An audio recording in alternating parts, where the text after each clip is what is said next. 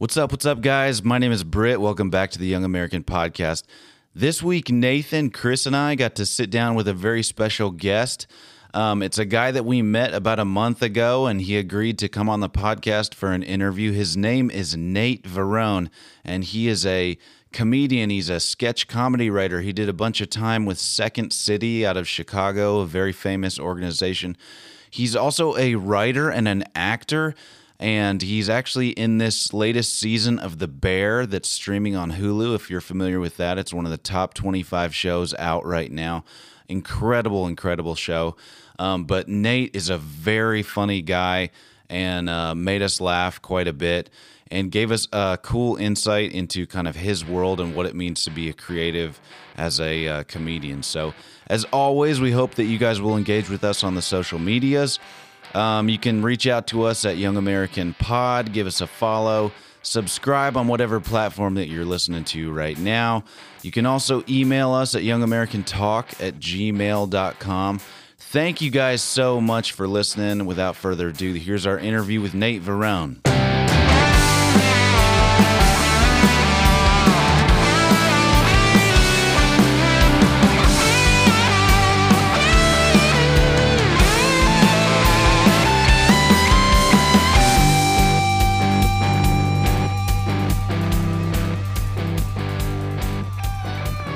Hey, man, thank you so much for being a part of this. I apologize for the rough start that we had there. Trying to get Zoom to work on Britain's computer was not having it. So, welcome to FaceTime. Of course. I want a like begging on your knees like apology right now for this. This is just this is disgusting what you guys did to me, and I'm f***ing pissed, to be quite frank. We're not paying you enough. You guys are not paying. I've invoiced you many times. Billable hours. This is the Young American Podcast. My name's Britt. I know we met at the party. So I'm Britt. This is my twin brother, Chris. Hello. This is Nathan. Nathan. The other guy that you met is Andrew. I don't know if you remember meeting him. A lot of faces that night in a town. He's the fellow Frenchman that's been to Paris and That's right. I forgot that you guys had that. You stayed in his house, didn't you? Yes, in their Airbnb. Yes. Yeah. Oh, yeah. Oh, really? I didn't know that part. Yeah. Okay. So Andrew's usually here with us. Alas, he's a school teacher, and he opts out on late weeknights. And then the other one we've got, who I don't think you've met, is John Sang. John Sang lives in Atlanta, and he's usually like our tech guru, and we all depend on him for the Zoom calls and things like that. But, buddy, thank you so much for coming in and being a part of this. So tell us, like, how do you refer to yourself? Are you a comedian? You're a comedian? You're an actor? You're a writer? You're also a producer? I am. Yeah. I wish I just tell people I'm a comedian, because it just Okay. kind of wraps everything up into one thing. But yes, I have many different skills and talents: actor, writer, producer, director. All that stuff. Well, we'll get into all of that. I'm curious, like, how would you? So when you introduce yourself, you say, "I'm a comedian, Nate Varrone." Yeah, I would probably. Well, I would probably try to avoid the question altogether. Right. Just if I'm in like a Uber or something like that, I'll just try and avoid telling them, because then if you tell somebody you're a comedian, then there's an expectation that you have to be funny.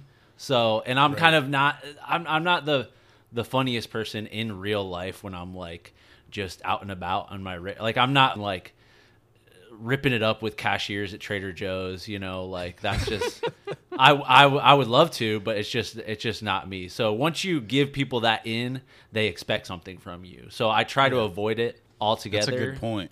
But if they say, do you get that a lot? Do you get the tell me a joke then once they know that? I think to like complete strangers, if that's a common a question and kind of sin to ask a comedian, because no comedian is gonna actually. I should actually write a whole routine for when somebody asks me that, like just for 25-minute like rambling That story. would be great.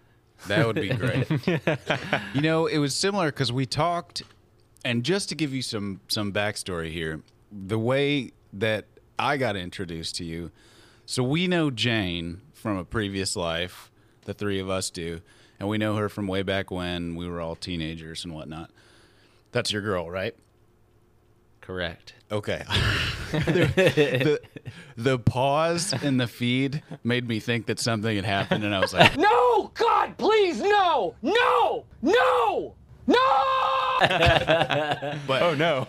But Chris somehow found you pre-pandemic. He found your Instagram account, and you're sharing stories, sharing messages with your friends on all your social media accounts. And he sent me a couple of videos that you did on Instagram, and he and I rolled at these videos. And so we were kind of low-key a fan of yours for a long, long time. Fast forward to 3 weeks ago, and Nathan texts us and says, hey, your hero Nate Varrone is going to be at my house on Saturday. You got to come meet him. And so, lo and behold, there it is. The rest is history. Yeah, but we've been big fans of your work for a while now. That's incredible. Yes. We were talking, though, at the party. We were talking because a handful of us are like lowbrow musicians. And it was kind of funny how you got there, because Jane invited you. She was like, tell me about that. She was like, hey, we're going to go to Nathan Musick's house. And you thought that you were like essentially like going to like a show, right? Going to like we're going to go see Iggy Pop or Stardust or something like that.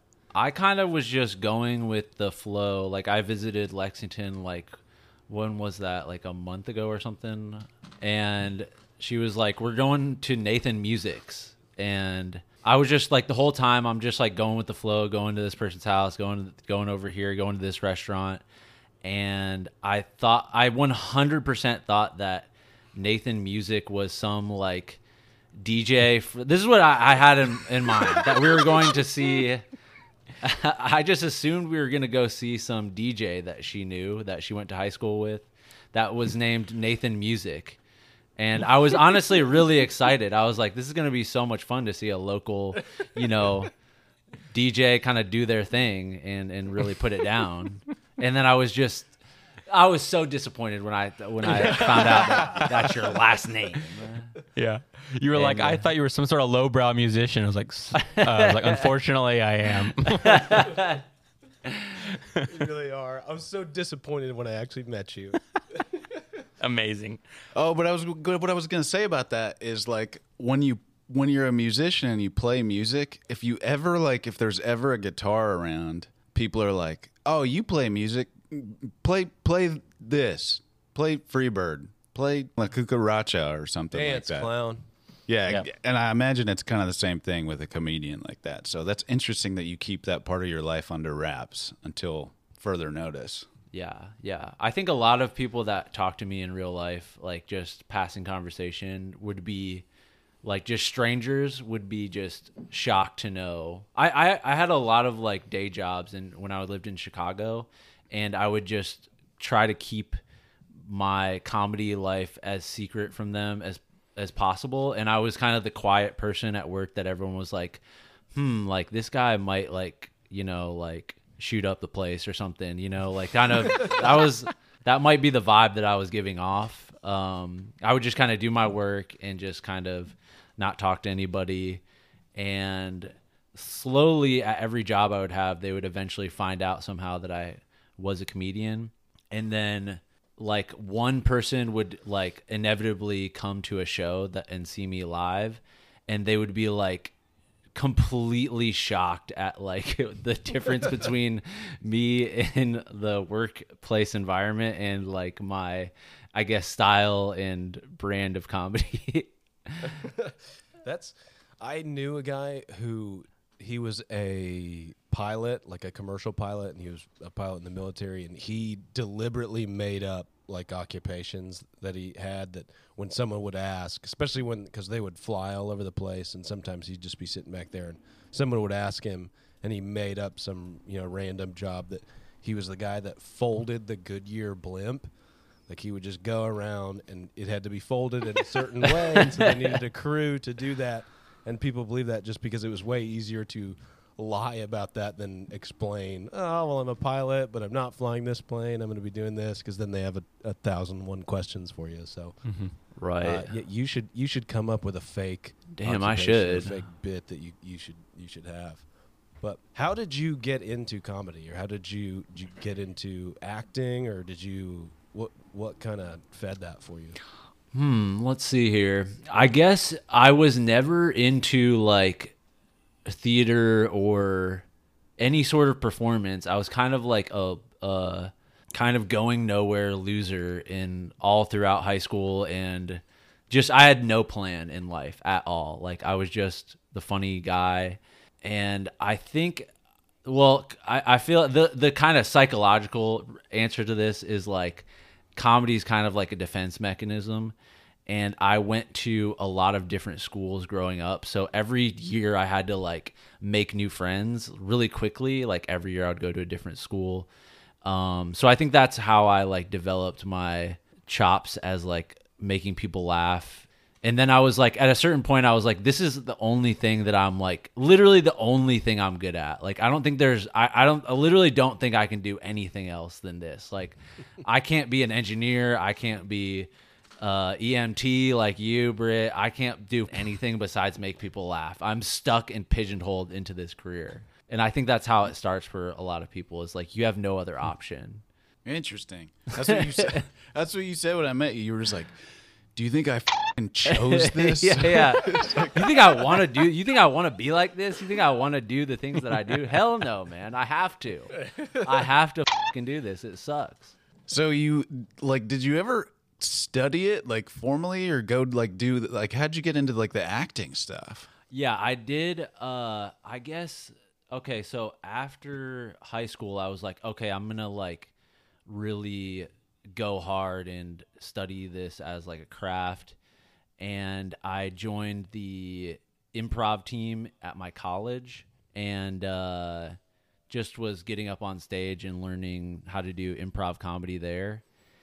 And then I moved to Chicago and took classes at the Second City, at the theater called The Annoyance and Improv Olympic, and they're all like different improv training centers. And I took like an acting class in college, but yeah, I'm not like a theater major or anything like that. I just like got up on stage and got my feet wet just doing the thing, and did that for so long. Like I was doing improv and sketch in Chicago for like 9 years. Oh, wow. Yeah. With Second City? How long were you with Second City?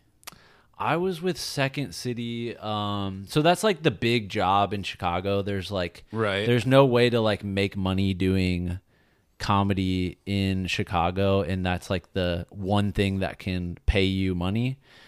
So everybody auditions for it. That does like sketch and improv in Chicago. And I, got on the touring company probably like 4 or 5 years into moving to Chicago. And then once you get on the touring company, it's like you go across the country and do shows. Oh, is that like the varsity squad?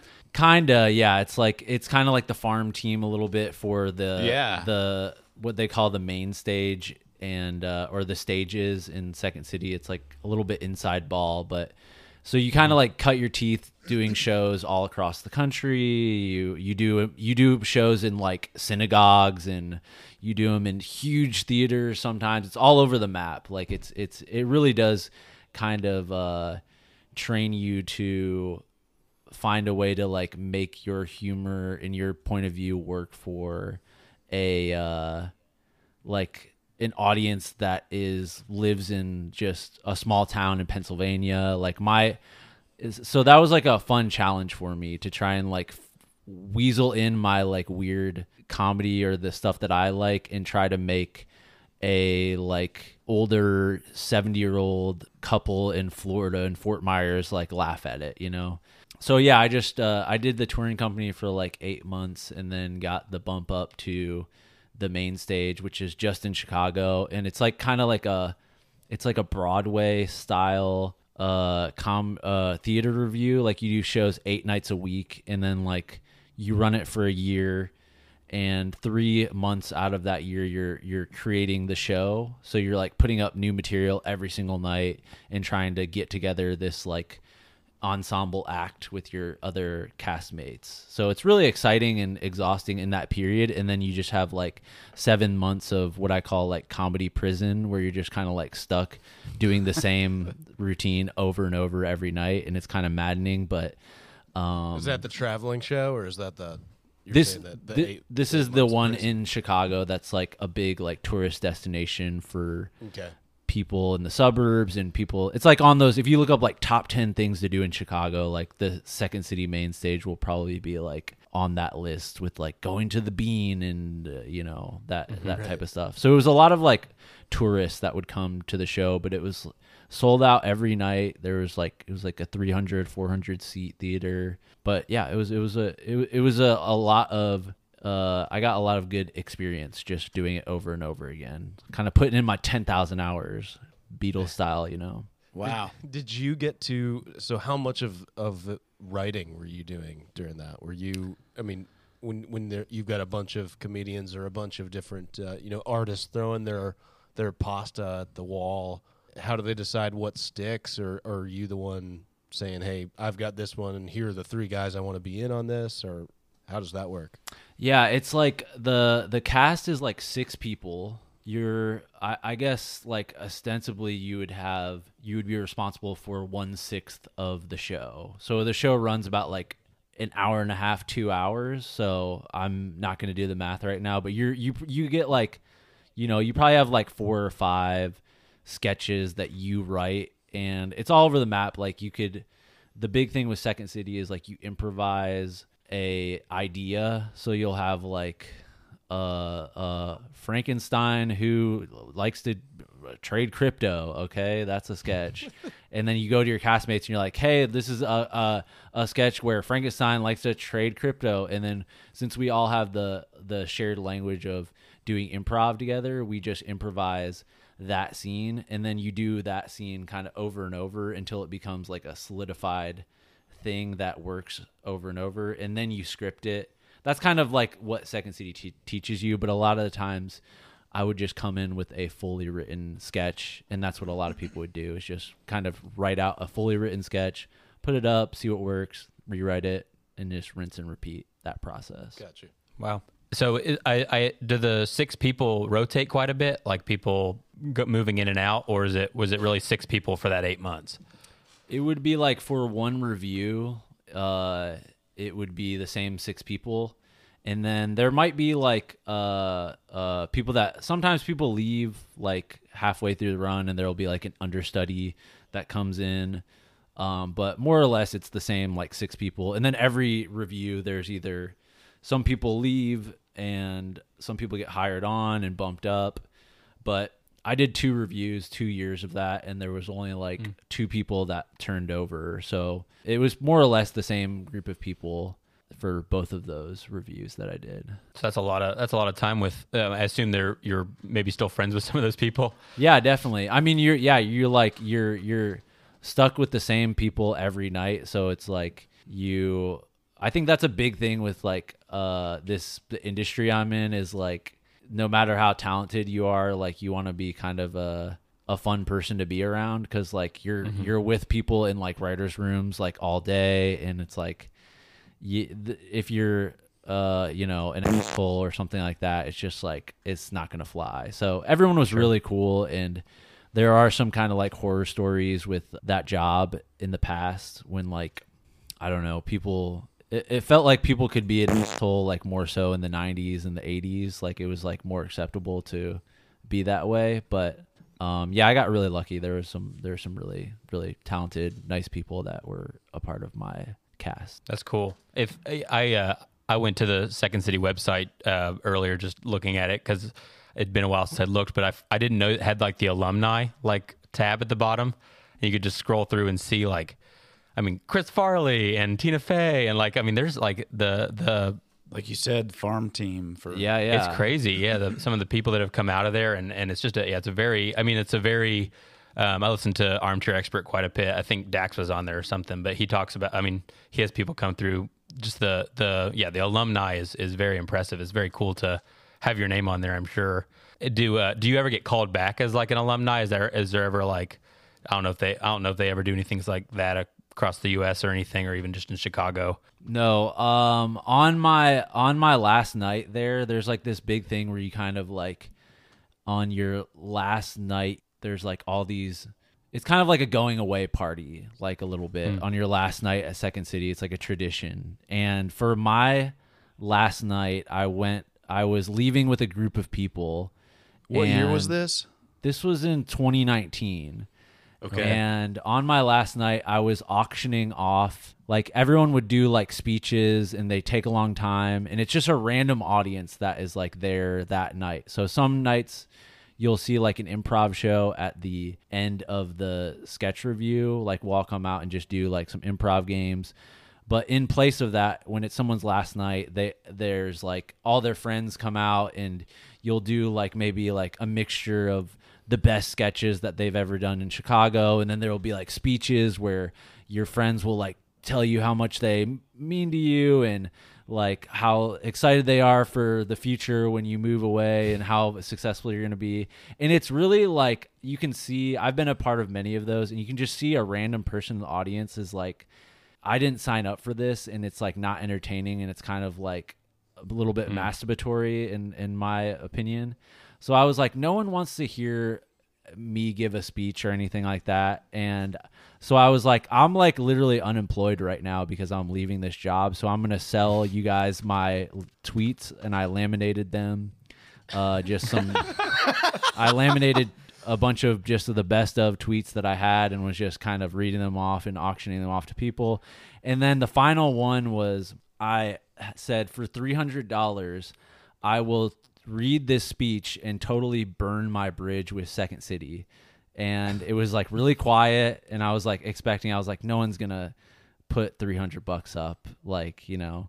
And then this lady put her hand up. It was actually one of my castmates' aunts, but so she this wasn't a bluff. You had a speech written. Yeah, I had a speech written, fully written. I was in the sauna at the gym earlier that day, and I was like, I'm about to just tear into everything in this building is, and all the producers, and just like, so somebody raised up their hand, and I was like, okay, let's go. And I read the speech and just kind of like, just told all the producers like why they suck and why the institution is terrible, and yeah, I got $300 for it, and it was worth it. Wow.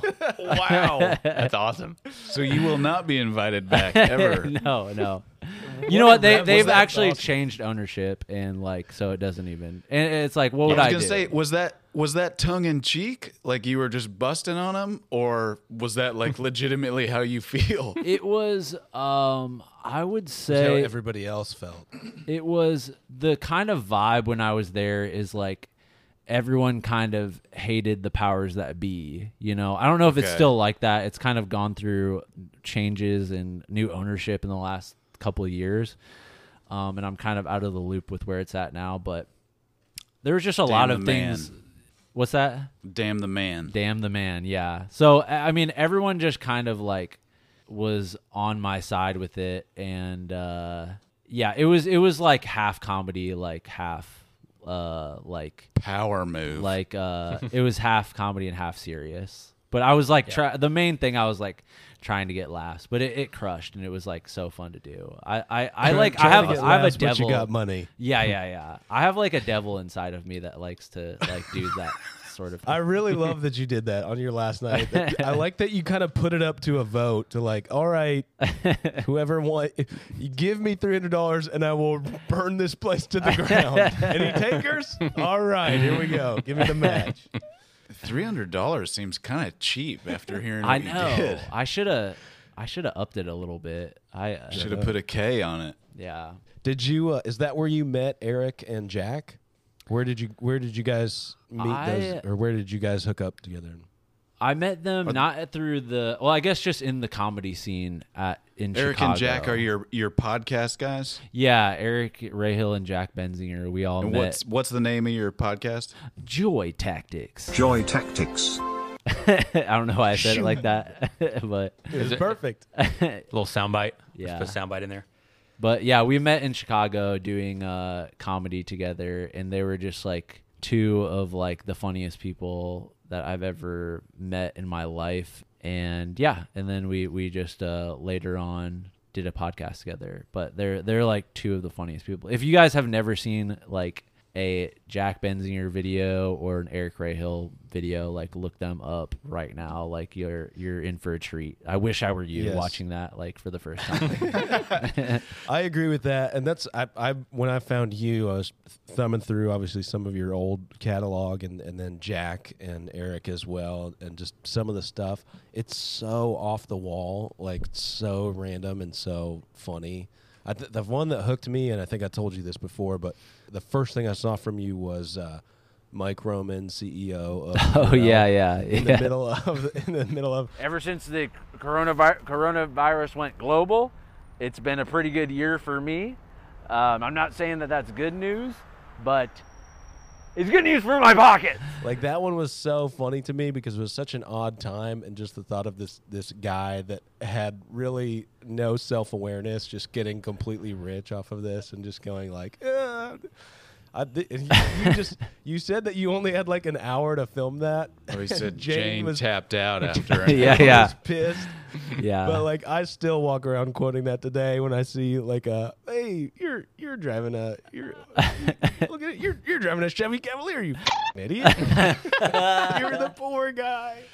So listening to your podcast a little bit, and then looking at your social media, when I listen to Joy Tactics, I feel like I'm in a room with 3 comedian writers just pitching stuff. Yeah. Because you guys will like kind of choose a topic, and then somebody will just pull, just blow it out of the sky. Like there was one a few weeks ago, maybe it was the Halloween one, because you seem to be a bit of a student of comedy. You were like dropping some kind of knowledge about this like old like days of yore comedian that would I think I know what you're talking about. Pretend that he spoke a language. Yes. You'd ask him to speak a language. Yeah, What was his name? Sid Caesar.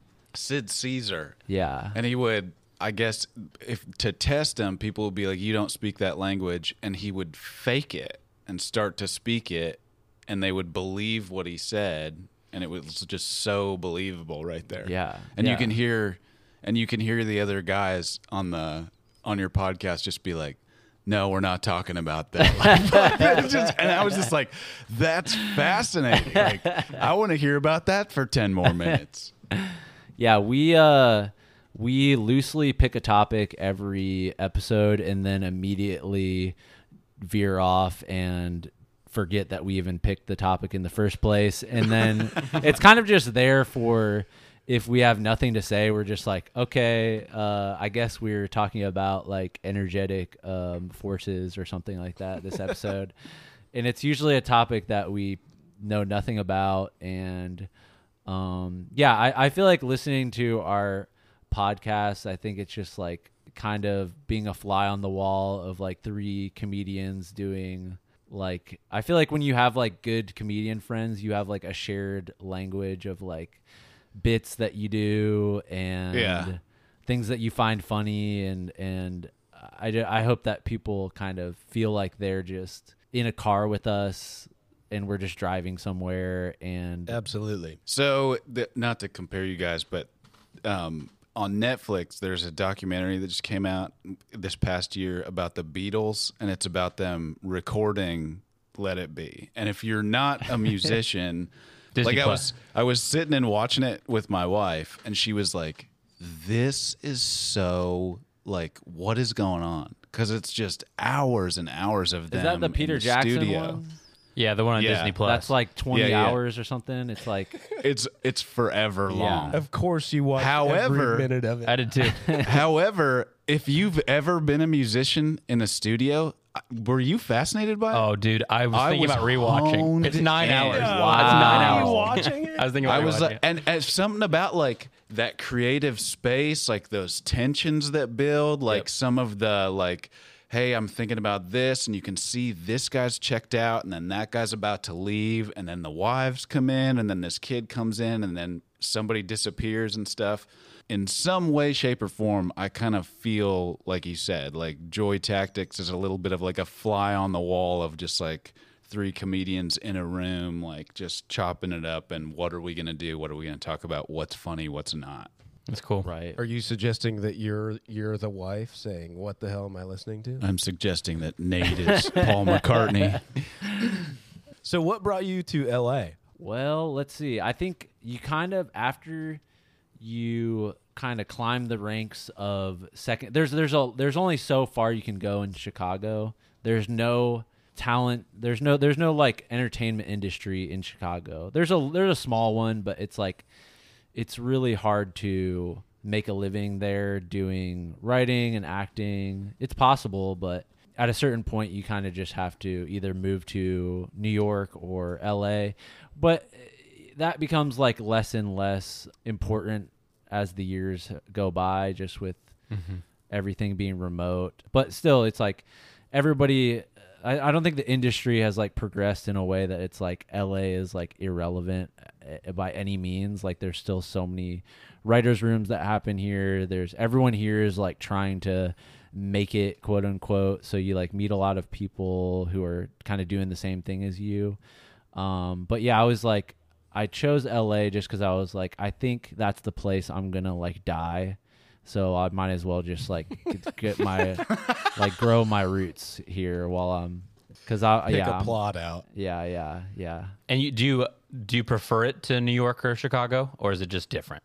Interesting. I think like LA is I don't know. I love Chicago. I think Chicago's like just overall the best city. It's just like the public transit, like biking is amazing there. The food is incredible, and like the comedy scene is really awesome and vibrant. New York I like romanticize New York. I don't know if I could live there, but every time I visit, I have such an incredible time, and I have a lot of friends there. But LA, I mean, it's just like, I feel like I grew up in Ohio, and like living in LA is just so different than the winters of Chicago and just growing up in the Midwest, that I really don't take it for granted. And it's like, it feels like I'm living in some sort of like sunny paradise every day. Yeah. So Chris and I's parents are both from LA. They're from Long Beach. Oh, so nice. We're pretty familiar over there. It's just gorgeous. It's just absolutely beautiful out here. Like, I love it. So this summer, my wife and I are huge fans of The Bear. Yeah, speaking of good food and bad weather. Yeah. And I think I was like watching like maybe John or somebody sent us like the trailer for season 2, and then you're like in a little snippet. I was like, that is Nate Varrone, which I only knew you from Instagram, from knowing you as Jane's boyfriend, but also they had sent me a couple of sketches. But how did that come about? I mean, How did you land that? Going on auditions or?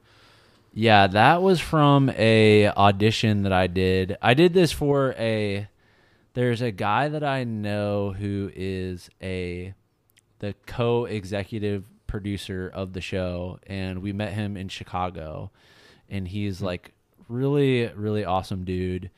But I think he was like trying to get us on the first season, and it just didn't work out. And then like season 2 came around, and our agents like all sent us auditions for parts in The Bear. And I remember like texting him, like, I auditioned for this role or something. We were just like talking, and he was like, it came up that I had auditioned for this like bigger part, and he was like, oh, that's funny, like you're not gonna get that. Like, it was like one of the roles that was like meant for I forget what part. I think it was the like head chef of the new restaurant that cousin works at towards the end. Oh yeah, I think it was that part. But he was just like, okay, we'll find like something else like for you, but it's not going to be this role.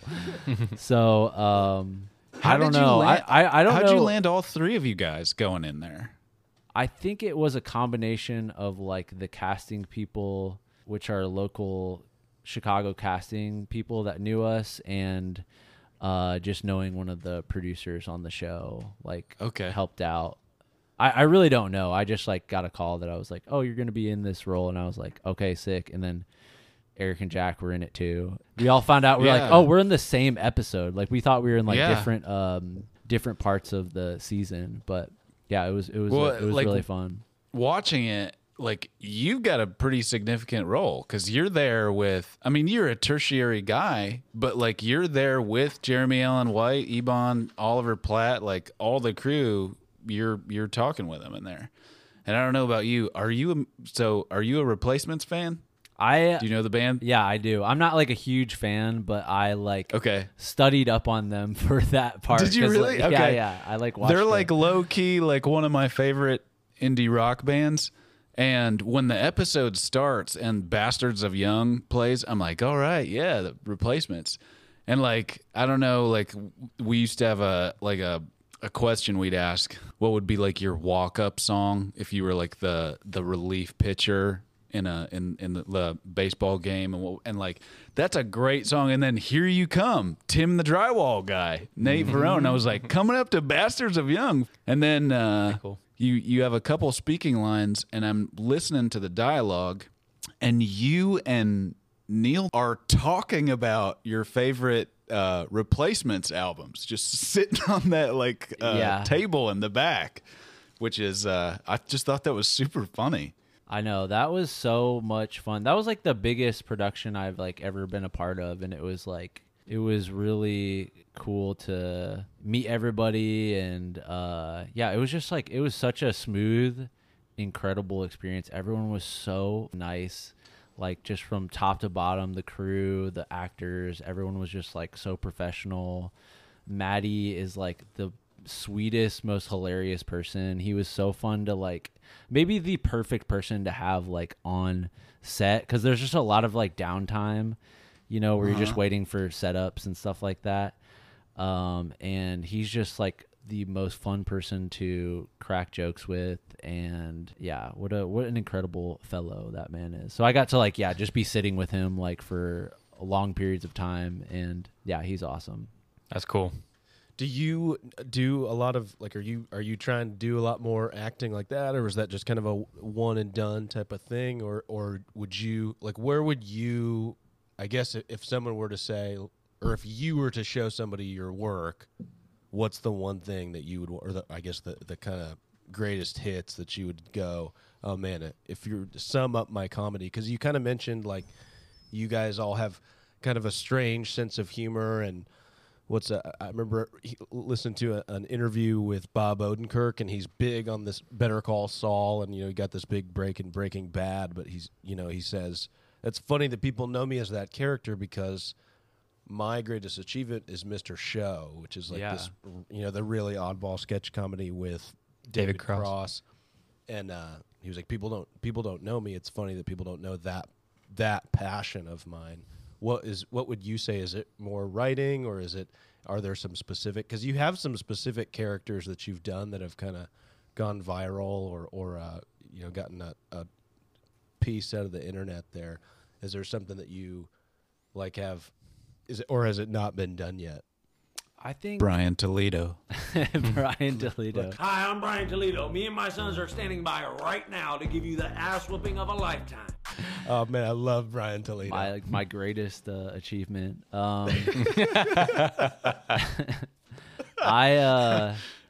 would say that I like to write the most. I like to come up with ideas, and kind of acting has been a kind of byproduct of getting those ideas out into the world.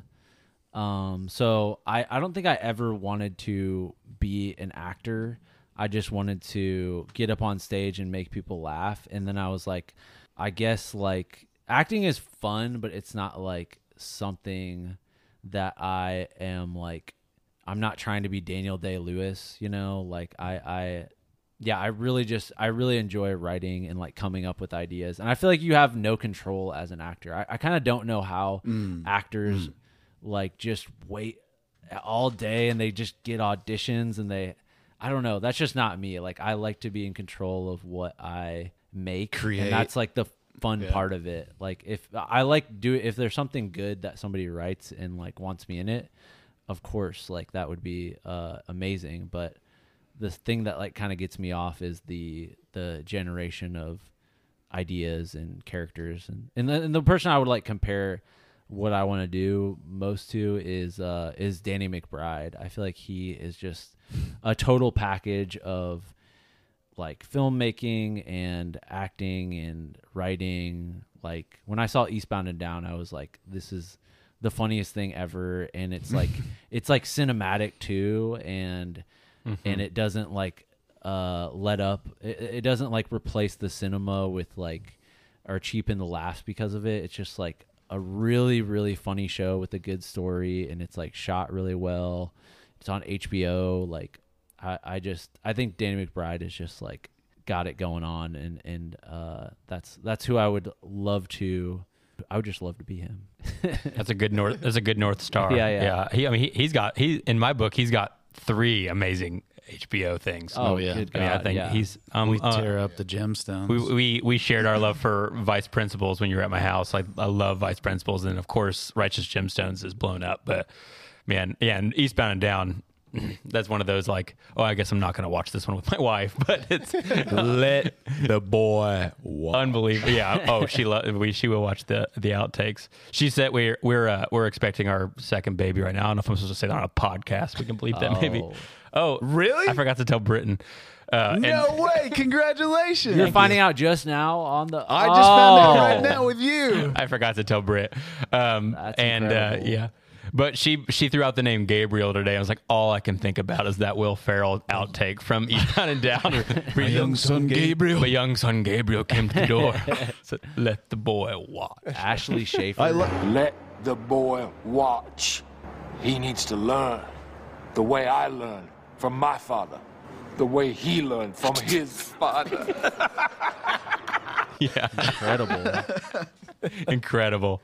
It's a good North Star. Oh, well, and Danny McBride, he kind of gets, I mean, he can do what he wants. He can write it and act it, and nobody's, he's kind of gained a rapport and an audience where people, they don't want, nobody gets to kind of really mess with his stuff, which I'm sure there's some producer somewhere. Is there something like that? Like, would you prefer, like when you say I like the writing aspect, are you writing like long-term stuff, or is it like, do you actually send off sketches to people, or what does that actually look like for you? What I'm focusing on right now is writing like narrative scripts. So that could be in film or television. So just kind of mixing, I guess, my time between writing stuff for like projects that I'm going to pitch and stuff that I'm trying to sell to like a production company or a studio.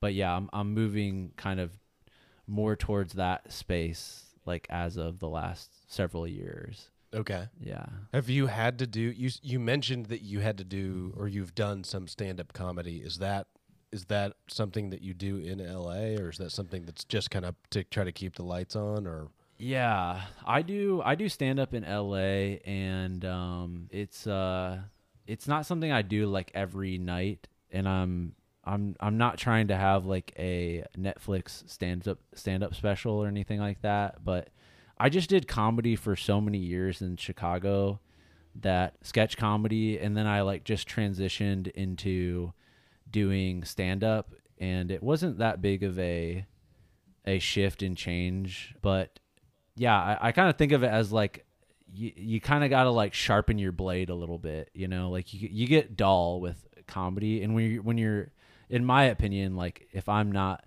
on stage like doing comedy for an audience, you kind of like I think your blade gets a little dull, and when you're on stage and you have to get laughs and you have to write new material, it just keeps you sharp, and then that applies to the the scripts you're writing and so on and so forth. But that's kind of how I think of stand up. It's just more something I do for fun and to keep me sharp as a writer.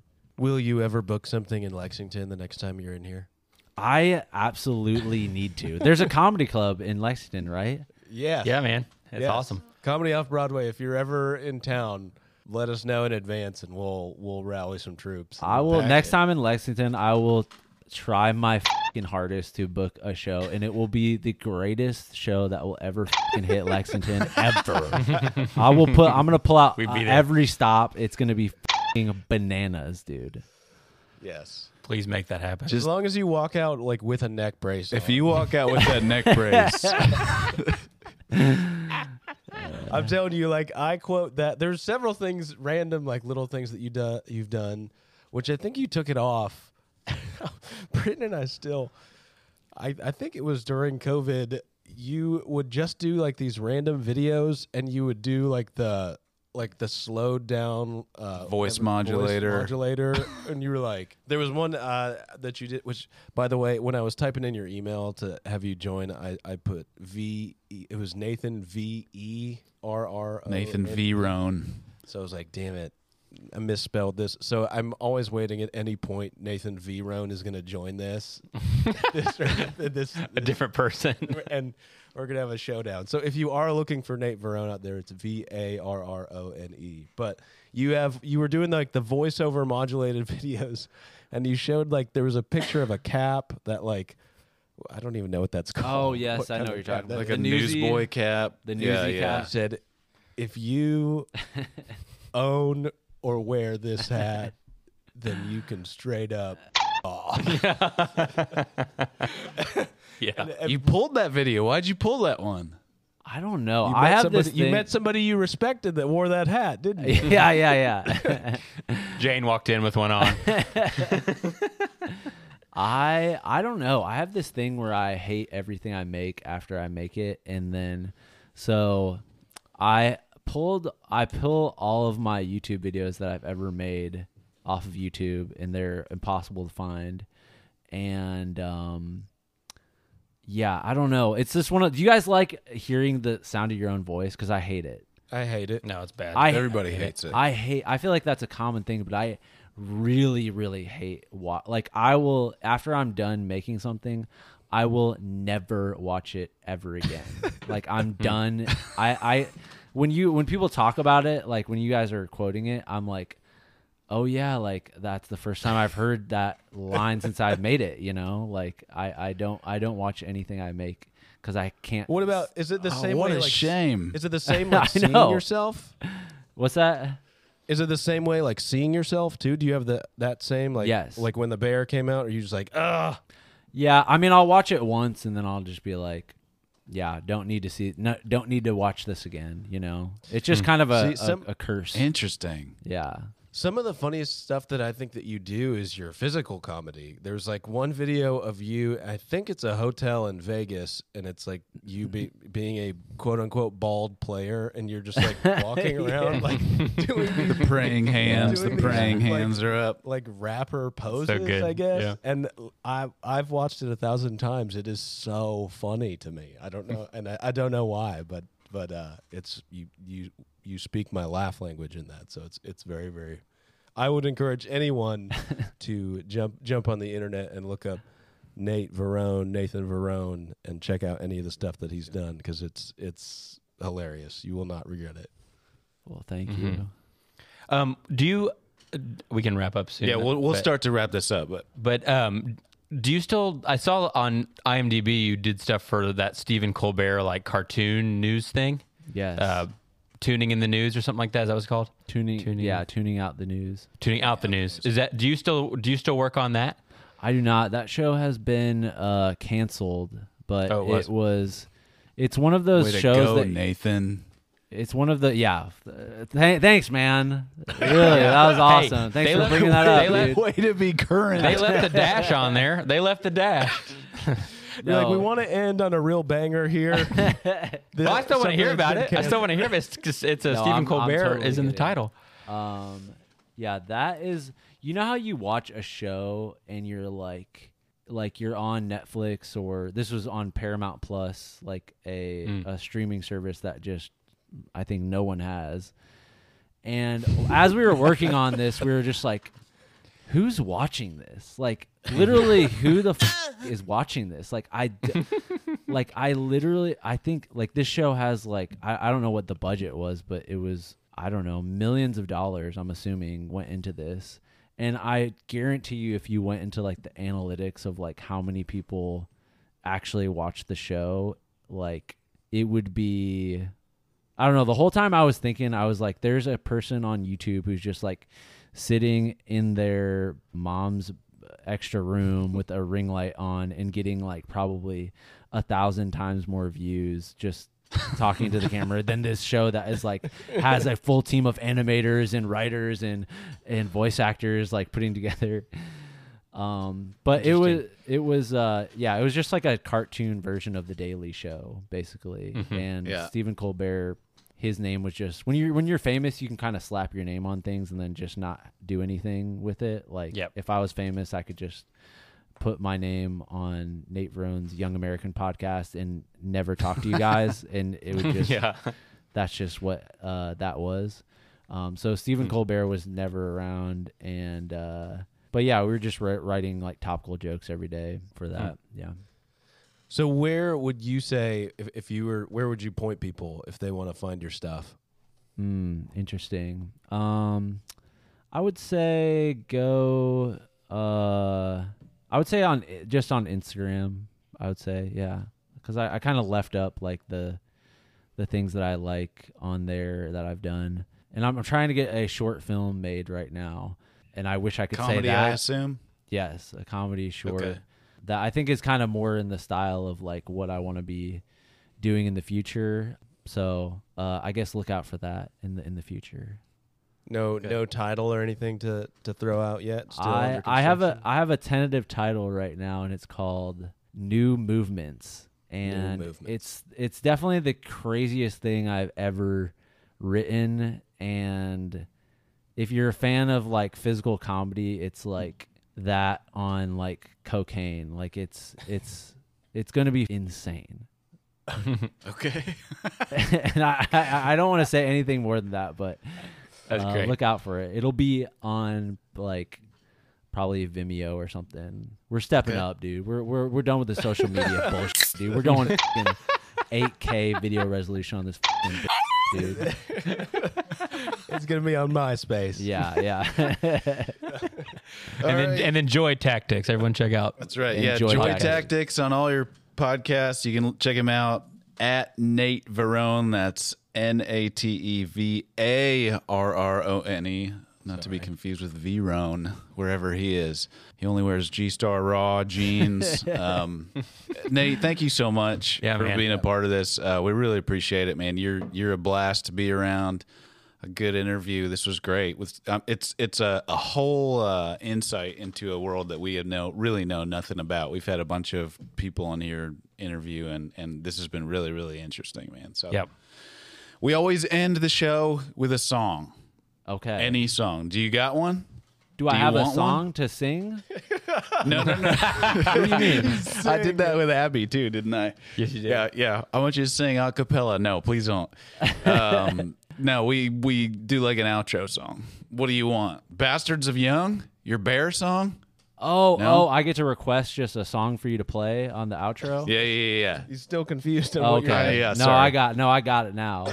I know exactly. Wait, hold on. Let me look this up.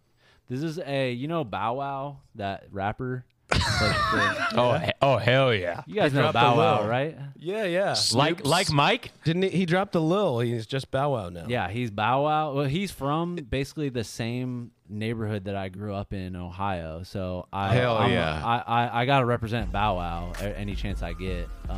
And there's a song that came into my head that I was just like, God, this song is it's one of the best songs ever made. Like, it's the Beatles, dude. This song, Bow Wow, Like You, featuring Sierra. Can that be the outro? Let's do it. I'm in. That's awesome. Let's do it. I'll You guys know insert this it song? in there. Have you heard this before? Oh. There he goes. We lost him. I thought he was just playing me, just like staring up. He's got to come back for a goodbye. It'll go back. Well, Nate, we lost you for just a second. We lost you. That flat out lost. I thought you were playing me right there. You were like, "Can we play that?" And then you just held the screen like this. That'd be a good bit. Hey man, thank you so much. We'll wrap it up there. We really appreciate it. Good luck to you. We'll be looking for your video on hot Vimeo account out there near you in 8K. And yeah, here's some bow wow for you. Thanks, Nate. Thank you so much, guys. Thank you. Bye. Cause baby, you know I ain't never had nobody show me all the things that you done show me in a special way. I feel when you're homie, we gon' always be together, baby. That's what she told me, and I believe it. Cause I ain't never had nobody do me like you. And every time I think about you, when you ride, when you call, when you come up, your love is amazing to me. I can't wait till I see you. I wanna be with you again. And every time you're out on the road, I'll make a trip. And whenever I'm doing a show, don't you forget that I'm your main chick, who got that game chick, one and the same chick, the one you can hang with. I ain't never had nobody show me all the things that you done show me in a special way. I feel when you're homie, we gon' always be together, baby. That's what she told me, and I believe it. Cause I ain't never had nobody do me like you. Hit the mall, pop tags, spend a few G's in. Hit the runway to a new season. It ain't nothing to spoil the one I care for. Feel like I ain't doing enough, that's when I share more. I give you this, give you that, what you need, love. You know I got it.